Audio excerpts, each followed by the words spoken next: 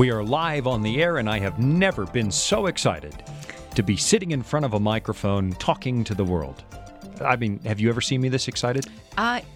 No, I guess not. Here's the truth, man. I didn't sleep a wink last night because you were tossing and turning. Oh, it's my Yeah. fault, No, is it? you got up at what time? I got up at 3, but I tiptoed. How I is didn't this think I right? woke Do you remember up. like when we were, by the way, I'm Shawn, this is Jean. We are sharing a bed because we've been married for 27 years, just to clear the air on Christian radio. 27? It hasn't been 27. No, we've been married for 26. We have not been sharing a bed for 27. I've known you for 30. Yeah. I keep thinking the next anniversary is 27, is it? Or is it 26? 26. 26 years. 26 is next month. I've known you for 30, 31. I know, and we still look like children. How's that possible? Yeah, no, that's not happening at all. And the older we get, our children are now older than when we met. Yes. Or one of them is. Our oldest daughter is 20. 20, and we met when we were 18 and 19. Yeah. I know. Isn't that weird? It's very strange. It was funny. I was watching all the back-to-school photos appear on social media this past fall when kids were going back to school. And I don't know why moms do that. You know, line up their kids on the front door with their new school clothes. It. Yeah, I don't know why, though. It's We weird. moms No, love it's it. totally weird. No, it's No, not. you line up the kids on the front porch with their new backpacks and their new school clothes, and you take a picture of them. Always. Why? Because it's like a rite of passage. And then when you look at all the years in a row, you can see how the kids have changed from year to year. Do the kids like it? My kids didn't. They hated it. No, so I don't know think every about child other kids. likes it. Did your parents do that? You guys in the control room, did they take a picture of you on the first day of school every year? They did? Ruben, did they take pictures of you on the first day of school? No. No, but I can see why your parents wouldn't want pictures of you. Yeah. That's not nice. No, write your letters of complaint to Gene Boonstra, Box 999, Loveland, Colorado. No, he's a strapping young man We and love handsome. We Ruben. love Ruben. We love And Ruben. I have a picture of you on my fridge. Yeah. There you go. Yeah. Is that weird? That's weird. That's weird. Yeah. That's weird. Well, our daughter's... What's that? Oh, he's trying to respond. What's that, Ruben? What's that? I said that's disturbing. Yeah, it is kind of disturbing. We have a shrine to Ruben in our house. Okay, so here, let me get back to the point. Oh, pictures of kids. What did you want to say? Nothing. No, It's go totally ahead. fine. No. Well, no, I was just going to say that our girls didn't like it for different reasons. Naomi didn't like it because she didn't like having to pose for a picture. Natalie, who loves the camera, didn't like Yes, it. she does. She didn't like it because I was holding her back from going into the school to socialize with her friends. Oh, wait a minute. You drove anyway. to the school and then took the picture? Sometimes I did it both ways, mostly at home, but the odd time I did it in front of the school. Did you hear my computer ping? I did. Yeah, Come it's on. telling me I'm supposed to be You know somewhere better else than right that. now. You know, I'm going to turn the volume down. So here's the story that was going to come out of all of that. Okay. I'm looking at mothers, never fathers. Mothers are all posting these pictures on social media. And here's one mom that's like posting pictures of her kids. And my kid is now in 12th grade. And I thought, that's weird. So I dropped her a little note and said, the last time I saw you, you were in 12th grade. And that is the last time that I saw her. So we aren't the young people anymore. And do Very you remember true. when you were 20 that you could sleep till noon if you had a day off? Oh, yeah. Yeah. That's Now, never if I've got happens. nothing booked in the morning, well, no, okay, if I'm really busy, I typically get up at 4:30, right? And if I'm not busy and can sleep in, guess what time I get up? 7:30. No, 4:30. Well, oh. but then sometimes we'll go back to sleep. I remember recently had a really hectic schedule, and we had nothing on the schedule for Friday morning. And Thursday night we both said, "Oh man, maybe we can sleep in the morning." And we were awake really early, but then we fell asleep again till 7:30. No, you fell and we asleep were again. ecstatic. You fell asleep again. I laid awake staring at with the weight of the world on my shoulders. Oh, okay, that's how it went. Yeah. Got it. So, all right. Well, listen, I am cranky today, and I can't even remember how we got started, but I didn't sleep much last night because you were restless at 3 a.m. And you went, I don't know where you disappeared to. Where did you go to? I went downstairs, and sometimes when you change locations and I find something to listen to that distracts me from whatever I'm thinking about, I can fall right back to sleep. But I found a podcast and it was really interesting, and I didn't fall back to sleep because it was interesting. Unlike this show. I love this show. No, people listen to this show to fall asleep at night. No, they don't. Yes. Not when you're talking. You're very interesting. But all right, we should probably get on with people really don't care how cranky I am. Yes, what's our topic today, Well, Shawn? this is a part 2. And so if you do podcasts and listen to this show as a podcast, I think you ought to push pause and go back back and get part one. Definitely. The series title wasn't supposed to be a series, but, we talk so much that it's becoming a series. I think this is worth slowing down and looking at, though.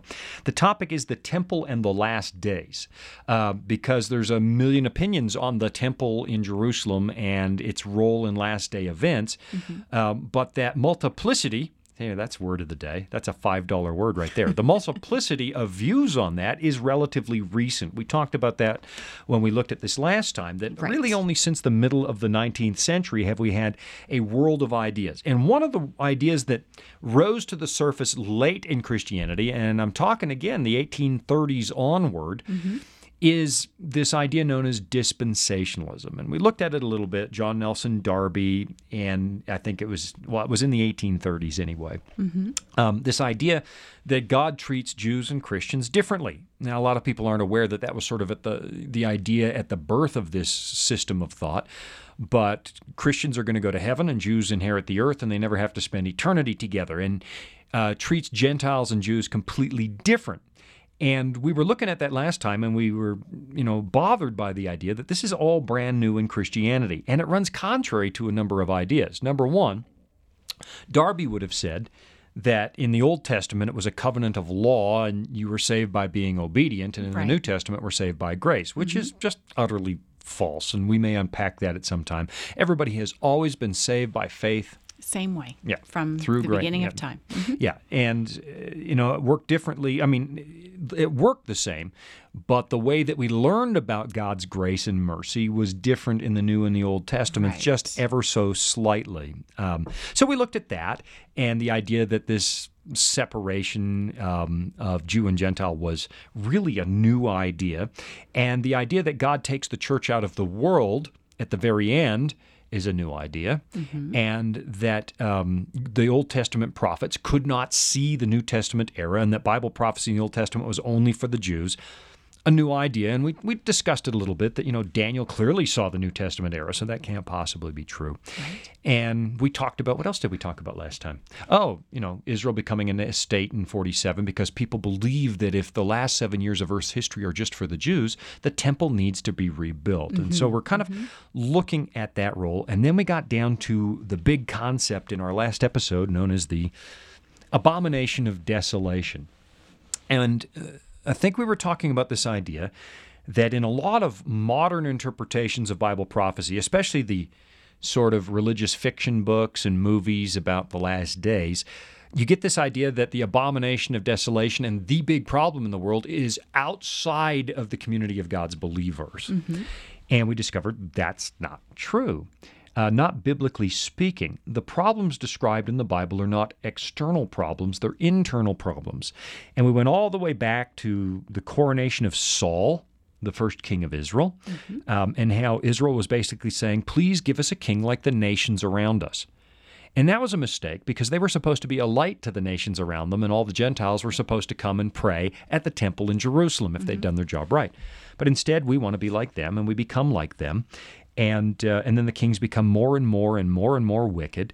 And so after years, God says, look, if you don't want me, I'll leave.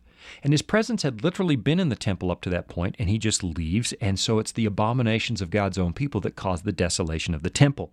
And to anchor all of that, we were in Isaiah, looking at a handful of verses that we never got through, and we'll return to those again today in Isaiah chapter 1. But the big idea again last time, it is not some outside force like the Assyrians who attacked the northern tribes or the Babylonians who attacked Judah.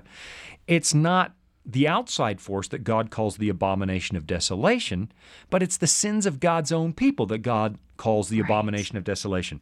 It's the abomination, literally, that causes the desolation of the temple. It's a rejection of God and his covenant. And we looked at the idea that that's the way the original Old Testament ends, because the books used to be ordered differently, so that the last thing you read in the Old Testament was the wicked kings of Israel in 2 Chronicles 36, and then God uses Nebuchadnezzar, ironically, a Gentile outsider, as his servant. That's the word that's used. And he comes and lays siege to Jerusalem and leaves the temple desolate, right? And then in various places, like Jeremiah 25, we see that he is called, Nebuchadnezzar that is called God's servant. Yeah. Right. So that was the first desolation. We also looked at the second desolation of the temple. You were reading last time, Matthew 23, where Jesus is lamenting again the sins of God's own people. So why don't we start there today, and let's look at that again in Matthew 23, verse 37. Okay. This is now just on the eve of the second desolation of the temple, and we'll use this as an anchor for our study today. Matthew 23. Go ahead, Jean. Okay, you want me to read that Yeah, again? yeah. Okay. Go ahead. So this is, Jesus is sharing this, and this, of course, he's talking about what will happen in AD 70 when the temple is destroyed. So Jesus says, "O Jerusalem, Jerusalem, the one who kills the prophets and stones those who are sent to her. How often I wanted to gather your children together as a hen gathers her chicks under her wings, but you were not willing." We see there that love and that compassion that Jesus has for Right. the city, which of course is the people. Verse 38, "See, your house is left to you desolate." There's that term again, There's right? the word. Right. Outside forces actually do the task of pulling down the temple, but they are not the cause of the desolation. The true cause of the desolation, God's own people. And as you said earlier, that was the case when the temple was destroyed in Old Testament times as well. It was the Exactly. sins of the people they had rejected following God's plan for their lives. Yeah, exactly. So most popular books, though, Shawn, as we talked about this a little bit on part 1 of the program, this is not how we kind of understand what's happening. Most popular books and movies, they describe the abomination of desolation as a foreign dictator who moves in to rebuild the temple, or one who rises to world prominence as a global dictator. Any which way you describe it, it's always described as an outside problem. Right. And that was really our big point. If you read all of Bible prophecy, and you really need to read it all, it is not good enough to take a passage out of the book of Revelation and build a theory of Bible prophecy. That's the wrong way to approach it. 2/3 of the language in Revelation is borrowed from the Old Testament. And if you really want to understand what John is writing, you have to read the whole Bible. Right. And when you read the whole Bible, there's this consistent story. It is addressed to God's people. It is talking about the problems among God's own people. And it's not, well, it mentions the sins of outsiders. That's clearly there. The main thrust of the Bible is to describe the sins of God's own people. And when it comes to this concept of desolation, there's this consistent story. Under Eli, they take the Ark of the Covenant, a symbol of God's presence among his people. They carry it into battle against the Philistines, and the Philistines take it. They take the ark. And so the temple is left desolate, or the tabernacle. Then we've got the Babylonian captivity. The sins of God's own people lead once again to the desolation of the temple. God moves out and the Babylonians can have their way. Then you've got the Roman sack of Jerusalem in AD 70, the passage you were just reading where Jesus is weeping that this is going to happen. And again, it's because of the sins of God's own people. That's the picture all the way through, and that should give you a big hint that when you get to Revelation and they use the language of the Old Testament, that the problem in the end is among God's own people again, not really. Now, the outside world is wicked and lost, no question about that, but the big problem in prophecy comes from within, from inside. The music is playing. What do you guys want me? Are we out of time, or is that just the first segment? Did I talk for an hour? No. No. First All right, segment. that's the first segment. We're going to take a little break and come back and discuss more about the temple and the last days.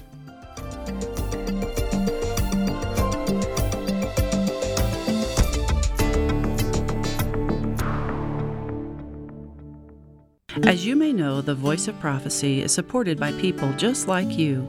We provide Christ-centered programs and Bible studies free of charge so that no one is left out. If you've been blessed by these programs and would like to pay it forward, we invite you to visit vop.com/give to make your tax-deductible donation. We're equipping the world for Christ to come, and your support will make a direct impact on so many lives. That's vop.com/give. Most of us have lost a loved one to death, and the question we wrestle with in our mind is what exactly happens when we die? Do we go to heaven, or do we go to hell, as some people believe? Find the Bible's answer to this question in our free Discover Bible guides. You can get them at vop.com.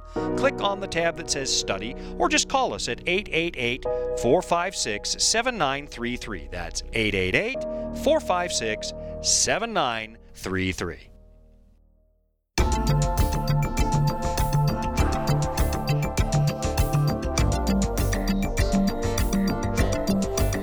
Do you know what I find particularly disturbing today?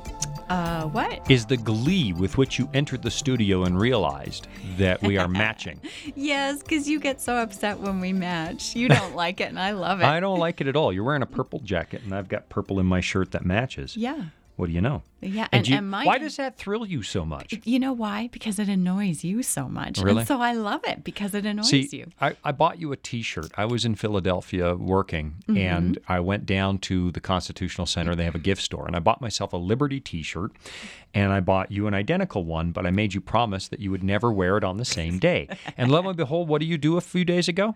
You see that I'm wearing, and you wait to the last minute just before we get in the car, and you go and put on your T-shirt so that we're matching. Quite. No, it's terrible. That's what really sinister. old people do. You're not supposed to look like each other till you're 80, and then you wear matching clothes. I know, but if it didn't bother you so much, I wouldn't do it. But well, it bothered bothers me. you People to were no end, laughing and I at us. love it. People were laughing at us. They were not. I was the object of public scorn. Yeah, because people really care that two people almost 50 have the same T-shirt on. Not almost 50. Well, I'm almost 50. Yeah, you are. You are, and I am now living on the 6th floor of life, right? That's what 50s are. That's the 6th. I'm on the 6th floor. Decade. The view's better up here. Yeah, but the air is thinner. Oh, I'll stay down here as long as I can. Yeah, that makes, I used to say that your 50s would be the 5th floor, but that's not true because then from 0 to 10, you're in the basement. True. But maybe that's accurate. Maybe you're learning life skills before you can get to the first floor. I don't know. Whatever it is, the air's awfully thin up here. All right. So we're talking about the temple in the last days, and we're looking at the idea that there's this consistent story all through the Bible where the big problem in prophecy is God's own people. So the Philistines capture the ark under Eli.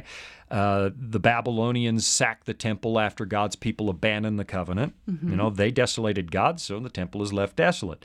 And they didn't desolate God. They abandoned God. So the Roman sack of Jerusalem, Jesus says here's what God is saying. Look, if you don't want me, I'm not going to force this. I'll leave. Right. But then I'm going to leave you to what you want, and what you want is what the Gentile nations have.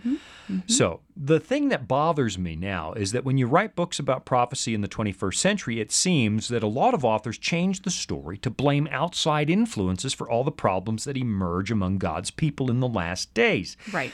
And any time we begin to change how God uses a concept in the Bible, we have to question whether or not we're still on the right track.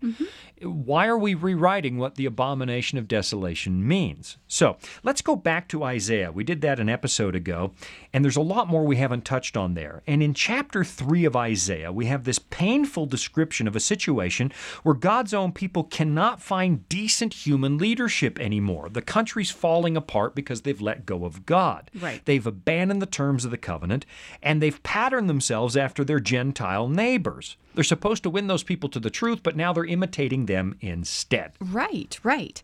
And so in Isaiah 3, the people are running around looking for someone, anyone really, who might be smart enough to run the country. And, they're just not finding anyone. Right. And the people they want in leadership, well, those are the people who have proven to be financially successful. Yeah. Which is not at all what God established for the running of his covenant nation. And even those rich and successful people are saying, look, I've got nothing left, so I really can't help you. No, that's right. This nation is such a mess. Yeah, you're looking at us because we're prosperous and you want us to run the country.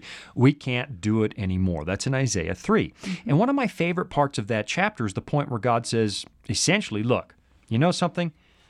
All you have left to run your country is a bunch of children and babies. That's literally, that's the Boonster paraphrase, but that's what he says. Right. And I know I'm going to get some mail for saying this, but I'm going to let it out of my mouth anyway. How often haven't I wondered why so many people who now run for office here in this country seem to have sort of the same problem, a childish view of the world. And I don't mean that as a partisan thing. You can look at any political party on either side of the aisle, and it seems like human leadership is failing us at an increasing level. We're looking around. Where's the grown-up in the room? Who can actually run this place? And we can't find those people.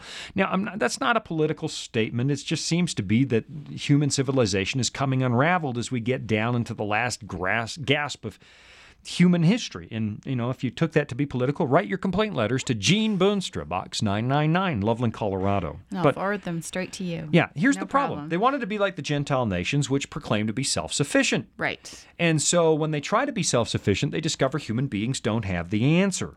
And Isaiah goes on to say that in spite of our human rebellion, God will still eventually take his plan to reestablish his kingdom in this world, and he's going to take that plan all the way down to the end zone. Mm-hmm. He's going to do it, no matter what we do. No matter how much we rebel, no matter how much the human race turns against God, the kingdoms of this world, and this is one of the big messages in prophecy, the kingdoms of this world are going to vanish, and God will restore this world to the way it was, the way he made it in the first place. Right. So, listen to this. After 3 painful chapters showing us how Israel had gone against God, God now holds out a beacon of hope. Right. Which is always the way that prophecy seems to work. God shows us the reality of our own situation, and then he gives us that hope. Yeah. Which is another way that Bible prophecy sometimes gets misrepresented, I believe.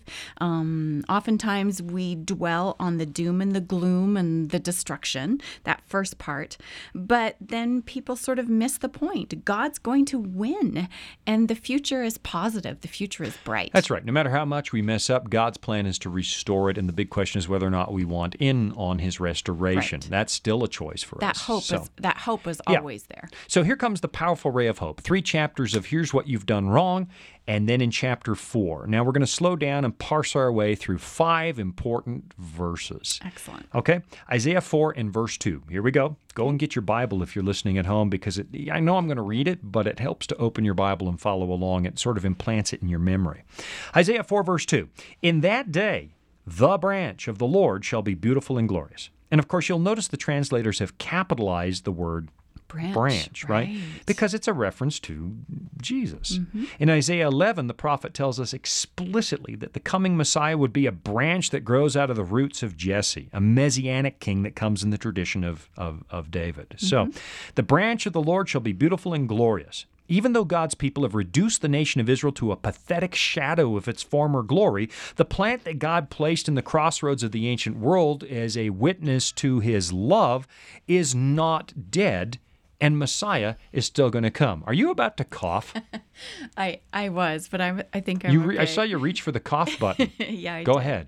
I did. No, I'm good. All right. I'm So, good. what we have in Isaiah 4, God is saying the branch of the Lord will be beautiful and glorious, and God's people, even though they've ruined their witness, God will not let the plant that he put in Jerusalem die. Messiah is still going to come. Right. And so no matter how badly we rebel, no matter how much we wander from our covenant relationship with God, nothing is ever going to stop his plan to bring about that fully restored kingdom of Christ. Exactly. And what remains for you and for me is to decide whether or not we want in the kingdom, because God still doesn't force people. It is still our choice. Right. We can't stop the kingdom of Christ from coming. We can't do that. That is going to happen. That's one of the major points in prophecy. The kingdoms of the world, you read a book like Daniel, here comes Babylon, then Persia, then Greece, then Rome, and the divided Roman Empire, and so on. They all come and go, but at the end of the day, God blows the whistle and says, enough of that, I'm going to bring in my kingdom. We can't stop that. Right? We can't stop it, but we can exercise freedom of choice because God has given us that privilege. We can choose to accept the gift of Christ and enter into a covenant relationship with God and become part of his eternal kingdom. Mm-hmm. So, in Isaiah's day, Israel had gone off the rails, but Messiah was still going to come. Right. Calvary was still going to happen, and the second coming is still going to happen too, where the stone of Daniel 2 comes and smashes all the kingdoms of this world and replaces them with Christ's kingdom. So let's get back to the passage, Isaiah 4, and we'll probably just start on this today like we always do and run out of time. But this is worth looking at for a few minutes because, well, it's crucial. Isaiah 4, verse 2. Okay. In that day, the branch of the Lord, Jesus, shall be beautiful and glorious. Jesus is going to come. And the fruit of the earth shall be excellent and appealing for those of Israel who have escaped. In other words, the covenant kingdom is still coming, and God will make that kingdom fruitful and prosperous for those who escape wickedness that human beings brought on the world.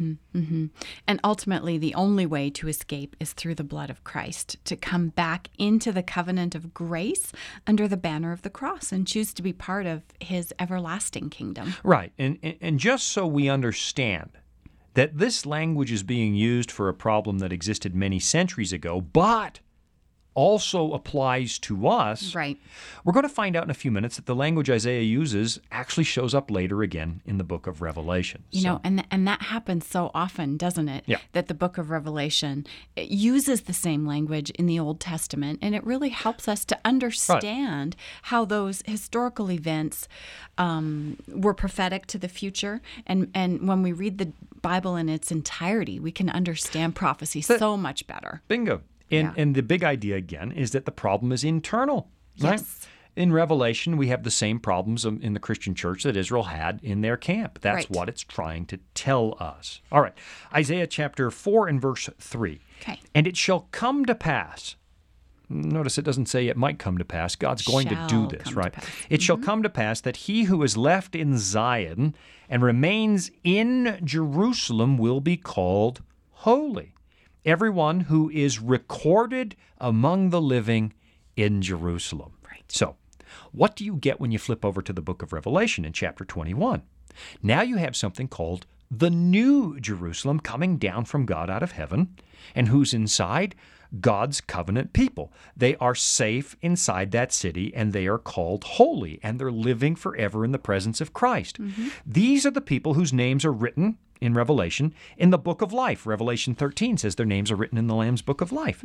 And they're recorded among the living because they will live forever. They have eternal life. Eternal life, right. And when does that ultimately happen? When God has permanently dealt with sin and suffering forever. So we have the same thing happening in Isaiah that happens in the last days. Right. This is really important to understanding why the temple figures in the book of Revelation. The same issues are at play. So if you want to understand it, you got to understand what was happening back in those days, right?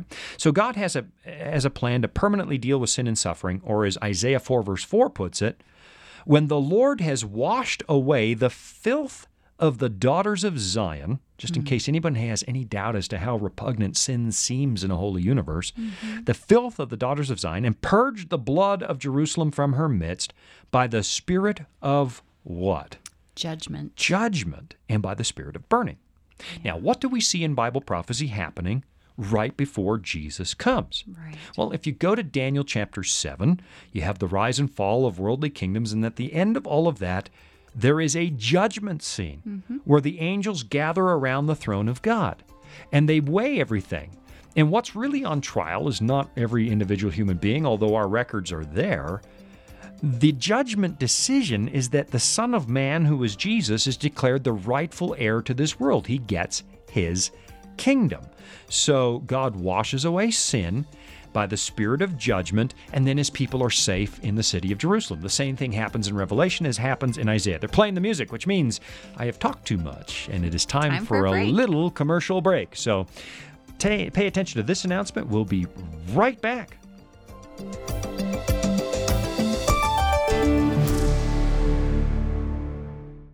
Disclosure is just one of the programs brought to you by the Voice of Prophecy, like the audio adventure program Discovery Mountain. Discovery Mountain is a weekly Bible-based program for kids of all ages and backgrounds. Your family will enjoy faith-building stories with Jake Donovan, Mr. Simon, and others in this small mountain town. Each summer, campers visit Discovery Mountain, where they sing songs, learn about God, and reenact a Bible story with the help of drama teachers Miss Wendy and Miss Tamara. With 24 full episodes every year and programming every week, your family will have something uplifting to listen to every week. Listen to episodes on demand and watch video features from Director Doug at discoverymountain.com or on your favorite podcast platform. That's discoverymountain.com.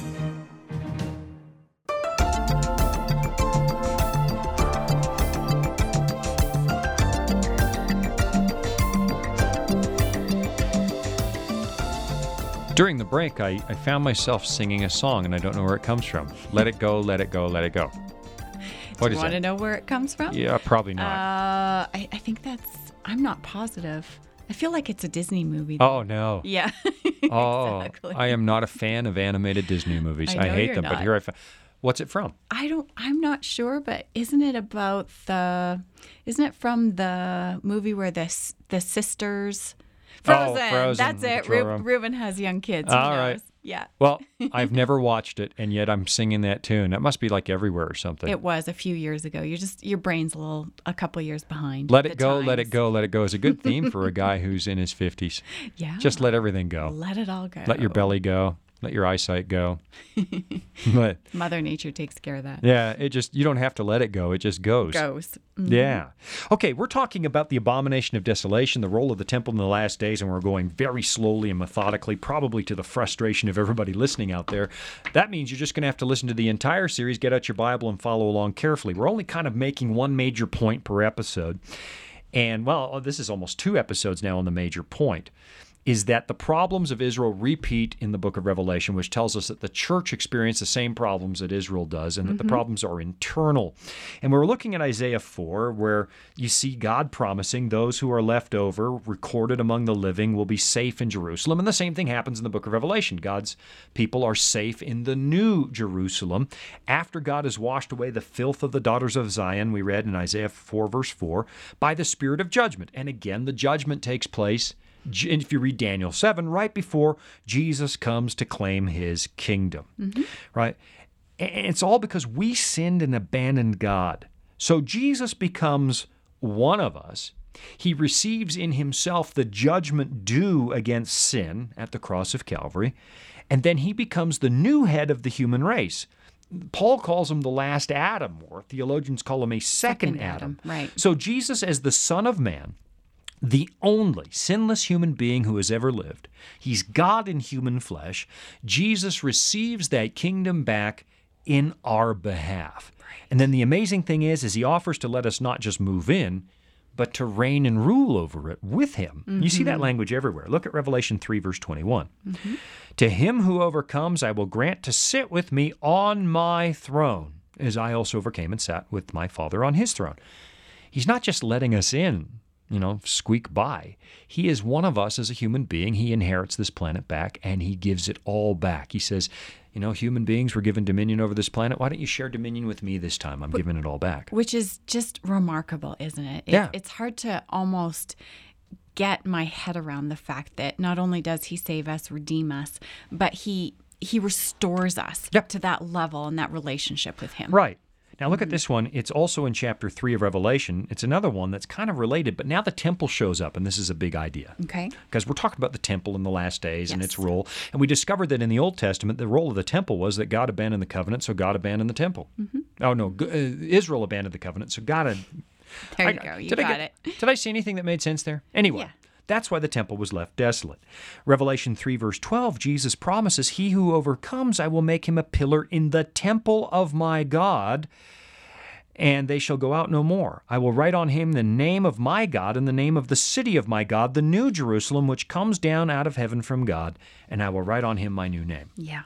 So we really do see a last day fulfillment of this promise that was made all the way back in Isaiah's day.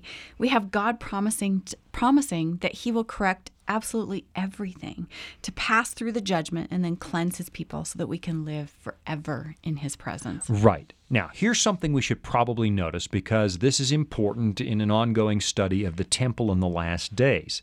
The emphasis that you find in the book of Revelation is not on an earthly temple like it was in the Old Testament. Right. It's not on a temple that is found in the literal city of Jerusalem, but we're now talking about what the Bible calls the everlasting temple of God, where we live in God's presence forever in the New Jerusalem. The focus is not on the old Jerusalem.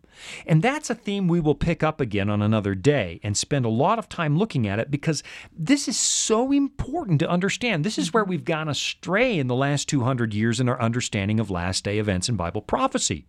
Most of the Christian world today in the West is focused on the Temple Mount in Jerusalem ever since 1948 or so. But that is not at all where the book of Revelation shines the spotlight. It's not focused on the earthly mount of the temple. It's not focused on that earthly building, which has been in ruins since the day the Romans took it down. That should be another big red flag to students of Bible prophecy. Why is it that the focus in Revelation is somewhere other than where we're putting our focus? Absolutely. That's not right. All right. Let's just keep going, though. We're going to get back to all these themes. Just put them in the back of your memory, and we will study them more and more as we keep going through this series on the temple. Okay.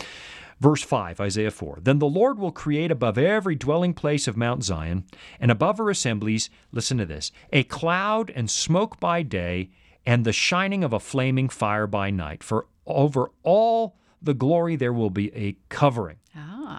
What's that? That's a reference to Israel and the presence of God among them in the Old Testament. Yes. Well, this is Old Testament, of course, but that's what it's talking about, the presence of God among his people. So what God is promising is an eventual return to the way that things were. He will put his presence among his people yet again.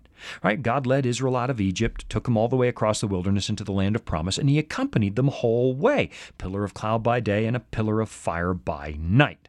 And that was also a type of God's plan to take us all out of the slavery of sin and to escort us into the kingdom of Christ, the heavenly promised land. Exactly. Yeah. And in fact, Shawn, Paul is really explicit. He mentions this. It's in 1 Corinthians 10, verse 4, that the cloud that followed Israel across the desert, that it was Christ himself. Exactly. It was Christ. And so you get this whole Exodus theme. I'll take you out of the land of slavery, out of the land of bondage, and bring you into my presence in the Holy Land. That prefigures what God eventually does for us, bringing us into the New Jerusalem and taking us out of this world of sin. And Christ himself escorts us into his presence to dwell there forever. This is why the language of Exodus is such a big feature in the book of Revelation. Right. It's there all over the place. You have the redeemed of God singing the song of Moses and the Lamb in Revelation 15. That's the same song Israel sang when they crossed the Red Sea and were safe from the Egyptians. So what Isaiah is promising, as Israel is falling to pieces, he's promising that God will still replace human kingdoms with the everlasting kingdom of Christ. In Isaiah's day, they were becoming more like Gentile nations than the kingdom of Christ, but he is promising that they are going to go back to what God planned. He is going to get this plan done. And even though that you and I, as human beings, have pushed God away, and we have done that again and again and again and again, it hasn't changed God's deepest desire. And God's deepest desire is to dwell among his people. It broke his heart when we were escorted out of the Garden of Eden way back in Genesis. He used to come and walk with us in the cool of the evening. We were built for his company and his enjoyment and to reflect his glory, and we tossed that away. Then he builds a plan where he can dwell among his people in the temple. And again, we wander away, and we want to be like the Gentile nations. Instead of winning them to the truth, we want to become like them. And we do it again and again and again. No matter how much we push against God, his desire to live among us and have that relationship restored, Paul would call it to be reconciled to us, to have us reconciled to him. It's still the deepest desire of his heart. He wants to restore everything so he can be our God and we can be his people. God wants a relationship so intimate that he uses marriage as a symbol to explain that relationship again and again and again, all throughout the Bible. In particular, I'm thinking of, there's the marriage supper of the Lamb in the book of Revelation. And in Ephesians chapter 5, the relationship between Christ and the church is compared to the relationship between husband and wife. So Isaiah finishes this little segment like this. Let's look at Isaiah 4, verse 6. Go ahead with that one. 4, verse 6, Isaiah. And there will be a tabernacle for shade in the daytime from the heat, for a place of refuge, and for a shelter from storm and rain. Yeah, so again, notice that this promise to be with us forever and dwell in our midst, this promise is written in the language of the temple or the sanctuary. And the key focus here has little to do with the building itself and everything to do with the relationship with God. Yes. The key focus is not actually rebuilding an earthly structure. God is looking down the road to the ultimate reality when he takes up permanent residence with us forever in our midst, right here on earth. And this is where we should go over to the book of Revelation and compare notes. Yes, absolutely. And I'm guessing that you are going to go to Revelation chapter 14. And Am I you'd right? be right, because you're looking at the show notes or because you know me so well after. Yes, must be that one. Yeah, because we dress alike and we think alike. I'm going to get a jacket just like yours. I think I'm going to take revenge and dress exactly like you. That would be hilarious. I wouldn't mind at all. All right. Yeah, Revelation 14. You're right, because in Revelation 14 we find, and this is kind of a focal point in the book of Revelation, this chapter, and we find a group of people who in the last days are banking on Isaiah's promise to actually be fulfilled, that God will dwell among us forever and ever. Mm-hmm. And look at how the Bible describes them. This is ground zero in the book of Revelation. It's the key turning point in the whole narrative of this book. Because when you read the chapter before Revelation 13, you have another big disaster among God's people. You've got the first and second beasts, who are really the greatest sort of culmination of human kingdoms, the ultimate manifestation of human pride in kingdoms. It uses the same imagery that Daniel uses to describe Gentile nations. It uses beasts or animals. Mm-hmm. And what it's telling us is that God's people in the New Testament era, again, are going to make the same mistakes that we made in the Old Testament era, and the church has no justification in this day and age for distancing ourselves from Israel and saying we would never do that, because we do exactly the same thing, particularly when we mix secular politics and personal concerns with the religion of Christ. So that's what we have in Revelation 13. We have the ultimate in human kingdoms standing in opposition to God's plan for the human race. Then in Revelation 14, you get this glimmer of hope like Isaiah holds out. We find a people who are waiting for Christ to come, and they're banking on the new Jerusalem, not the literal old Jerusalem, but the new Jerusalem, where once again we will live in the immediate presence of God. So let's take a look at that in Revelation 14, and we're going to read the first 5 verses. We'll never get that done before the break, but let's peek at them anyway. Jean, go ahead with verse 1. Okay. Revelation 14, verse 1. Then I looked, and behold, a Lamb standing on Mount Zion, the mountain of God, and with him 144,000, having his Father's name written on their foreheads. Right, so these are, again, the people who remain in Zion, safe with the Lamb on Mount Zion is in Jerusalem. And they're safe in the city, just like Isaiah described in Isaiah chapter 4. Mm-hmm. We're seeing that what Isaiah predicted ultimately does come to pass, and we find it described with God's people in the New Testament era. And I heard, verse 2, a voice from heaven like the voice of many waters, and like the voice of loud thunder, and I heard the sound of harpists playing their harps. They sang, as it were, a new song before the throne. Listen to the irony. As we're talking about harps and singing, the music starts, which tells me that it's time for a commercial break. So we're going to leave you with a little bit of a cliffhanger here. We're looking at Revelation 14, and we're discussing the idea that the same issues manifest themselves in Revelation as manifested themselves among the teachings of the Old Testament prophets. It's the same problem in the last days. The big problem is not an external problem, and the focus isn't really the earthly Jerusalem, but the heavenly Jerusalem and what happens in God's eternal heavenly temple. We'll be right back after this.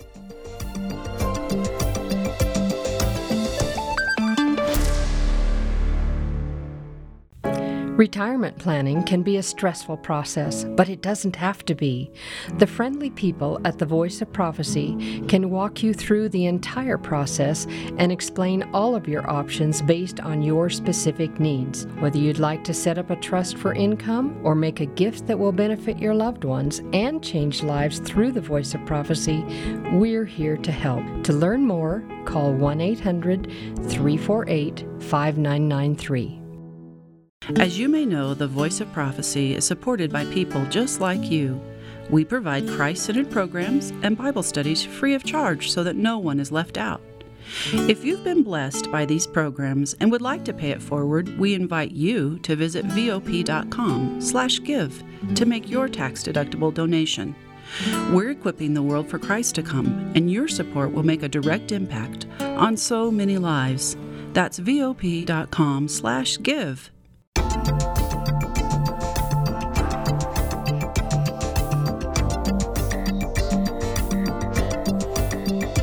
Do you know what else falls apart in old age? What's that? Your brain. Your brain falls apart. I used to be, relatively sharp, and that's comparatively sharp on a very large scale. But now I was thinking back to the last segment of the show, and I'm not sure I understood what I was saying. You make good sense. Really? I think we make good sense. Okay, but here's the gist of what we're saying.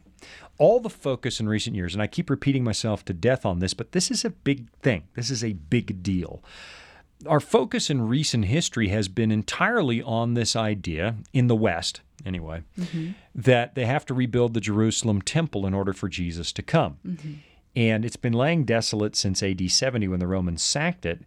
And we've got some pretty bad ideas that made their way into the mix. This idea that outsiders are the problem and that Antichrist is an outsider and so on. But the language of Revelation is so clear that we're describing the same problems Isaiah describes in Isaiah 1 and Isaiah 3 and Isaiah 4. And that the solution is the same. God restores his people. His people. The Bible's addressed to us, not to, it describes the sins of outsiders. There's no question. Every so often God says, when you go into the land of Canaan, these tribes are wicked and here's what they're wicked about. But the big problem is us. And the focus seems to be on outsiders today, and the focus seems to be on rebuilding the literal temple in Jerusalem. But when you read Revelation, you see that it's describing the same problems Israel had for Christians today. God's people have the same issues. And the focus isn't really on an earthly building, but the relationship with God, the covenant relationship with God. And it talks more about an eternal temple, living in God's presence forever. And that was the point of the temple among God's people in the Old Testament, as God's presence was among them. As you pointed out, it was Christ that followed them. And now the point is our eternal presence in God's midst forever. And we were reading Revelation 14, which is God's answer to the human problems and kingdoms described in Revelation 13. And in this chapter, you have God's people standing on Mount Zion. There's the mountain of God in Jerusalem. And they have the Father's name written on their foreheads. They're so closely identified with him that his character is being reflected in them. And we got as far as verse where were we? Verse 3, I believe. Yeah, okay. So it says in Revelation 14, verse 3, they sang, as it were, a new song before the throne. Oh, yeah, that's where we were, because then the music for the commercial started right there. All right. They sang, as it were, a new song before the throne. Now, where is the throne of God? Well, God is described at least 9 times in the Bible as the one who dwells between the cherubim. Now, in the Old Testament temple, the Ark of the Covenant in the most holy place was a symbolic representation of God's throne. It was God's throne. And in the old days, prior to the Babylonian captivity, the presence of God would literally come down in there between the golden cherubim sitting on top of the Ark of the Covenant. But that was a symbol of a much higher reality, God's throne in heaven. So here are God's people singing a song before God's throne. We are back in God's presence, which is the point of the temple. Right. They sang, as it were, a new song before the throne, before the 4 living creatures. Ooh, we could do a whole study on who they are. But anyway. And the elders, and no one could learn that song except the 144,000 who were redeemed from the earth. This is talking about those readmitted into the presence of God. And they have to be redeemed. These are the ones who were not defiled with women, for they are virgins. Now, this is not talking about literal sexuality. Symbolic. Yeah. Sexuality gone wrong is used in a symbolic sense in Bible prophecy to describe spiritual unfaithfulness or spiritual adultery. These are the ones, verse 4, who follow the Lamb wherever he goes. These were redeemed from among men, being firstfruits to God and to the Lamb, and in their mouth was found no deceit, for they are without fault before the throne of God. So some people talk about these people standing, the 144,000, as if it's a special sinless group that has never, ever sinned. And I know of groups of people that try to make it read that way, but it says they're redeemed. These are redeemed sinners. They also had to find forgiveness, and they were also covered by the blood of the Lamb. They had to be covered by the sacrifice of Christ at Calvary. Now, you remember, maybe, because I barely remember, when we were discussing Isaiah 4, it said God would save his people in Jerusalem, but he would have to purge the sins of his people, and everyone would have to pass through a judgment. Right. But on the other side of the judgment, they would stand in Zion in his presence, where he would provide for all their needs. That's what happens in Revelation 14 in the very end. Right. And this really underlines the fact that if you want to understand the key prophetic books of the Bible, like Revelation, for example, you have to become conversant in the language of the Old Testament, because whether Old or New Testament, the bottom line issues, they're the same. Yeah. And we find then the language, the terminology is the same. And so the need to have that gift of Christ, that forgiveness, it's all important. It absolutely is. So it's not as if God had one way of salvation for the Old Testament Jews. We talked about this a little bit already. And then a completely different method of salvation for Christians in New Testament times. The language used throughout the Bible from beginning to end makes it clear that these are the same issues. These are the same sins, the same situations. And ultimately, of course, there's the same solution. Yeah, I teach a public workshop on Bible prophecy, and it's a hefty course. It's a 24-part course. It takes 24 hours to go through it. We call it Revelation Speaks Peace, because really there's good news in prophecy. It's not the story of God trying to wipe us out. Right. But one of the things that I've discovered over the years is that people always want a shortcut. They want a preacher to tell them what Bible prophecy says. And I think that's one of the reasons that we have so much, dare I say, foolishness in the way of religious fiction movies and books and stuff dealing with prophecy that sort of pick one or two details and then write a flight of fancy based on that. And people run with that because, honestly, we're not the Bible students we were in previous generations. Our forefathers, you go to somebody like Daniel Webster or Benjamin Franklin in this country, and you go back to the 18th century, they would get up in a meeting and suddenly quote an entire passage of the Bible from memory. They knew the book. And we've let go of that. We read kind of like a buffet. I'll take a verse here, I'll take a verse there. Ooh, I'll skip that verse because I don't like spinach. That kind of stuff. And so people get a little frustrated with me when I tell them, if you want to understand prophecy, they come to this course, he's going to lay it all out for us. No, what I'm going to do is give you the tools to understand it. And the thing that frustrates some people is when I say, if you want to understand Bible prophecy, you have to read the whole book. The whole book? Man, that's a lot of reading. Yes, I know. But the people who wrote, the New Testament, John, who wrote Revelation, was conversant in the Old Testament, and he quotes it left, right, and center. Of course. Paul quotes the Old Testament left, right, and center. Yeah. Jesus quotes the Old Testament. If you want to know what's going on, if you want to know what the real issues are, you have to read the whole thing, because one of the big things that shows up in Revelation is that the problem is always the same, and as you just said, the solution is always the same. Yeah, and we see a pattern too.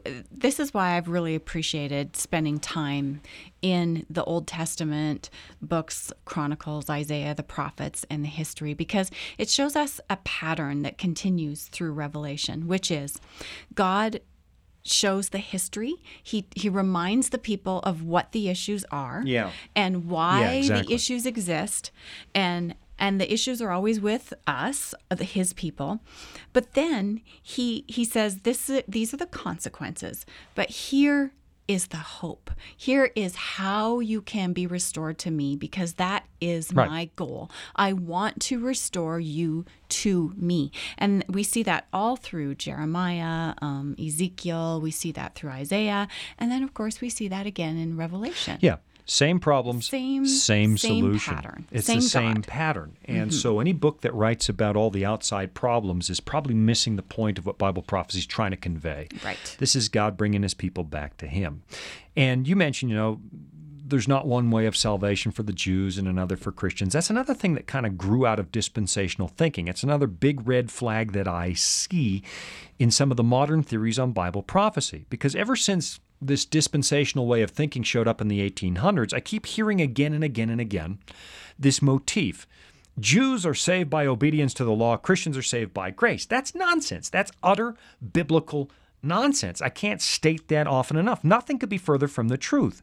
Whether you are an Old Testament believer, and believer's the key word, whether you're an Old Testament believer or a New Testament believer, salvation has always happened the same way. Right. It is by grace, through faith, in the blood of Christ. Yes. In the Old Testament, they were looking forward to the cross by faith, right? It hadn't happened yet. So God gave them the temple and its symbols, the sacrificial lamb, the role of the priest.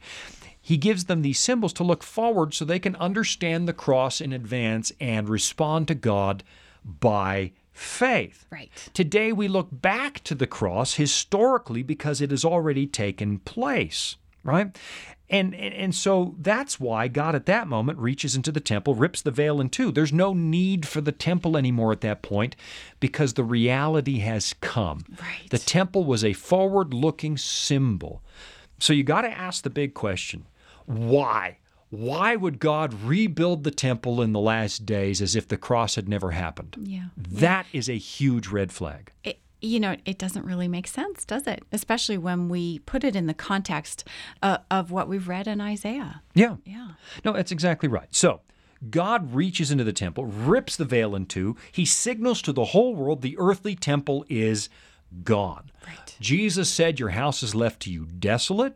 The Romans come in AD 70. And if you read Daniel 9 carefully, this is also predicted that after Messiah is crucified, someone would come and desolate the temple. It's talking about the Romans in that case, and I probably shouldn't have opened that can of worms. That'd be a whole show. Another time. Yeah, but the temple gets sacked because the need for the temple, or at least the sacrificial system, all the lambs and the animals and the symbols, it stops. Mm-hmm. It stops when Jesus dies on the cross 4 decades before the sack of the temple. The real Lamb of God has come. He's died for our sins. And then the Bible says in the book of Hebrews that Jesus returned to heaven to be our great high priest, not in an earthly sanctuary, but in a sanctuary that exists in heaven. Right, right. So really this whole idea that God has to rebuild the temple or the earthly sanctuary to restart the sacrificial system somehow, it's not biblical. No, it's not. I mean, why would God do that? I mean, just let's stop and ask. If you read the whole Bible, it becomes nonsensical. Mm-hmm. Why would God return to something that could never save you in the first place? Right. The book of Hebrews is really crystal clear. Get a Bible. Read Hebrews 10, verse 4. It says the blood of bulls and goats could never save us in the first place. Why? Mm-hmm. It's because they were symbols pointing forward to the real Lamb of God, Messiah. So now that Messiah has come, now that Christ has died for us at the cross of Calvary, now that he has secured our atonement, why would God go back to the sacrificial system, which would be a denial of what his son did for us at the cross? There's no reason to rebuild the temple. It doesn't make sense. Right. Now, will somebody ever rebuild the temple? Who knows? Who knows? There's enough volatility in the Middle East that you just don't know what's going to happen. Maybe one of these days somebody will attack the Dome of the Rock and rebuild the temple, or make some claim that the temple belongs sort of next door. Whatever they do, they might rebuild it. Who knows? Human beings have done a lot of things, but I'll tell you this, it is not the prophetic plan of the Bible. It doesn't make sense. So let me read my favorite passage in closing because they're going to run out of time. Okay. Right? This is where Christ has come. And at long last, he takes us into his presence in the New Jerusalem. I saw a new heaven and a new earth, Revelation 21, verse 1. For the first heaven and the first earth had passed away. Also there was no more sea. Then I, John, saw the holy city, New Jerusalem, coming down out of heaven from God, prepared as a bride adorned for her husband. And I heard a loud voice, here it is, from heaven. From where? Heaven. From heaven, saying, Behold, the tabernacle of God is with men, and he will dwell with them, and they shall be his people, and God himself will be with them and be their God. What's the temple in Bible prophecy? It's from heaven. It comes down from heaven. It is God establishing his presence forever among his people. Jesus in human form, fully God, fully human, forever and ever. Will the temple ever get rebuilt? Maybe. Maybe it will. But it wouldn't be part of God's prophetic plan. The focus is on the relationship with God and our presence in his presence forever. Amen. Oh, look at that. We're out of time. We're down to 10, 9, 8. Until next time, I'm Shawn. And I'm Jean. And you've been listening to Disclosure. God bless, and we'll study again together soon.